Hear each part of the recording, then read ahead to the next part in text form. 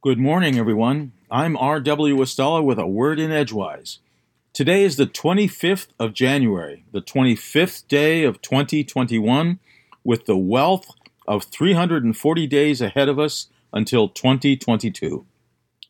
Toward the end of last week, the number of confirmed COVID-19 cases worldwide had topped 97.7 million, amounting to an increase of at least 4.4 million cases globally since the week before. The number of confirmed cases in the United States near the end of this past week bordered on 25 million, an increase of over 1.6 million cases since the week before.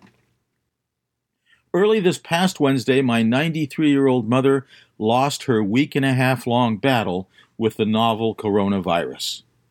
The Bangor nursing home, where she had been convalescing with a fractured shoulder, is presently being ravaged by an outbreak in which dozens of residents and dozens of staff have tested positive for the coronavirus.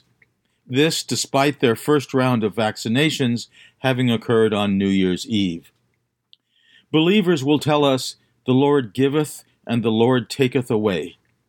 So that on the same morning my mother passed, our newly inaugurated President Joe Biden vowed, "Help is on the way," and the next day he signed 10 executive orders designed to jumpstart his national COVID-19 strategies.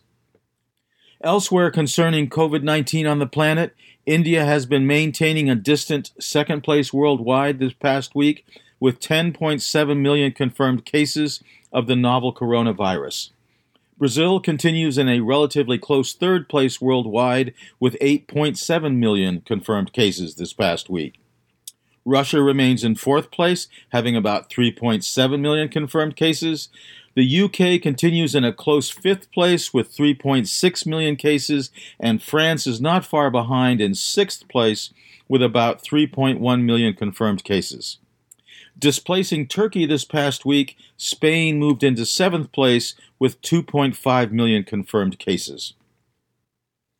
Deaths from COVID-19 globally by this past Friday were eclipsing 2.1 million.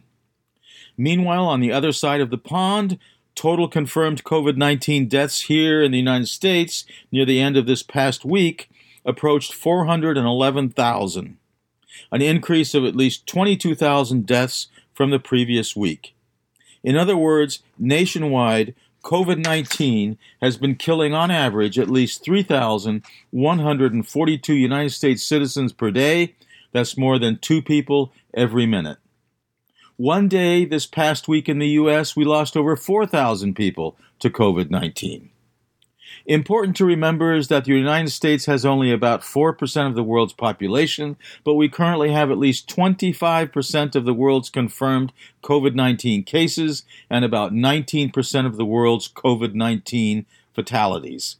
So we continue as the number one hotspot for coronavirus deaths on the planet. Beyond doubt, COVID-19 couldn't ask for a better country to inhabit. We have proved from the beginning to be the most hospitable to the virus.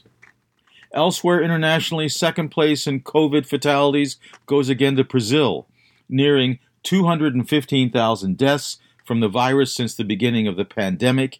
India is again in third place with close to 154,000 deaths, and Mexico remains in fourth place with almost 147,000 coronavirus deaths since the beginning of the pandemic. Heavenward, in the eastern sky this evening and tomorrow evening, look for the asterism, or pattern of stars, comprising the winter circle, including, in a clockwise direction, Capella, Aldebaran, Rigel, Sirius, Procyon, Pollux, and Castor. Wednesday night we'll have the full wolf moon, also known as the snow moon, the hunger moon, the Canada goose moon, the center moon, the cold moon, the freeze moon, the frost exploding moon, the hard moon, the severe moon, and the spirit moon. Today in 1890, after 72 days underway, journalist Nellie Bly beat the fictitious journey of Jules Verne's Phileas Fogg around the world by 8 days. Today in 1924, in Chamonix, France, the first Winter Olympic Games opened. Today in 1759 in Alloway, Scotland, Robert Burns was born to Agnes Brown Burns and William Burns, the head gardener for a wealthy doctor. Young Robbie was one of the couple's 7 children, who all helped with their father William decided to become a farmer in 1765. Biographer Ed Morrow tells us that the family's work was endless drudgery, ending in 1784 with bankruptcy and William's death.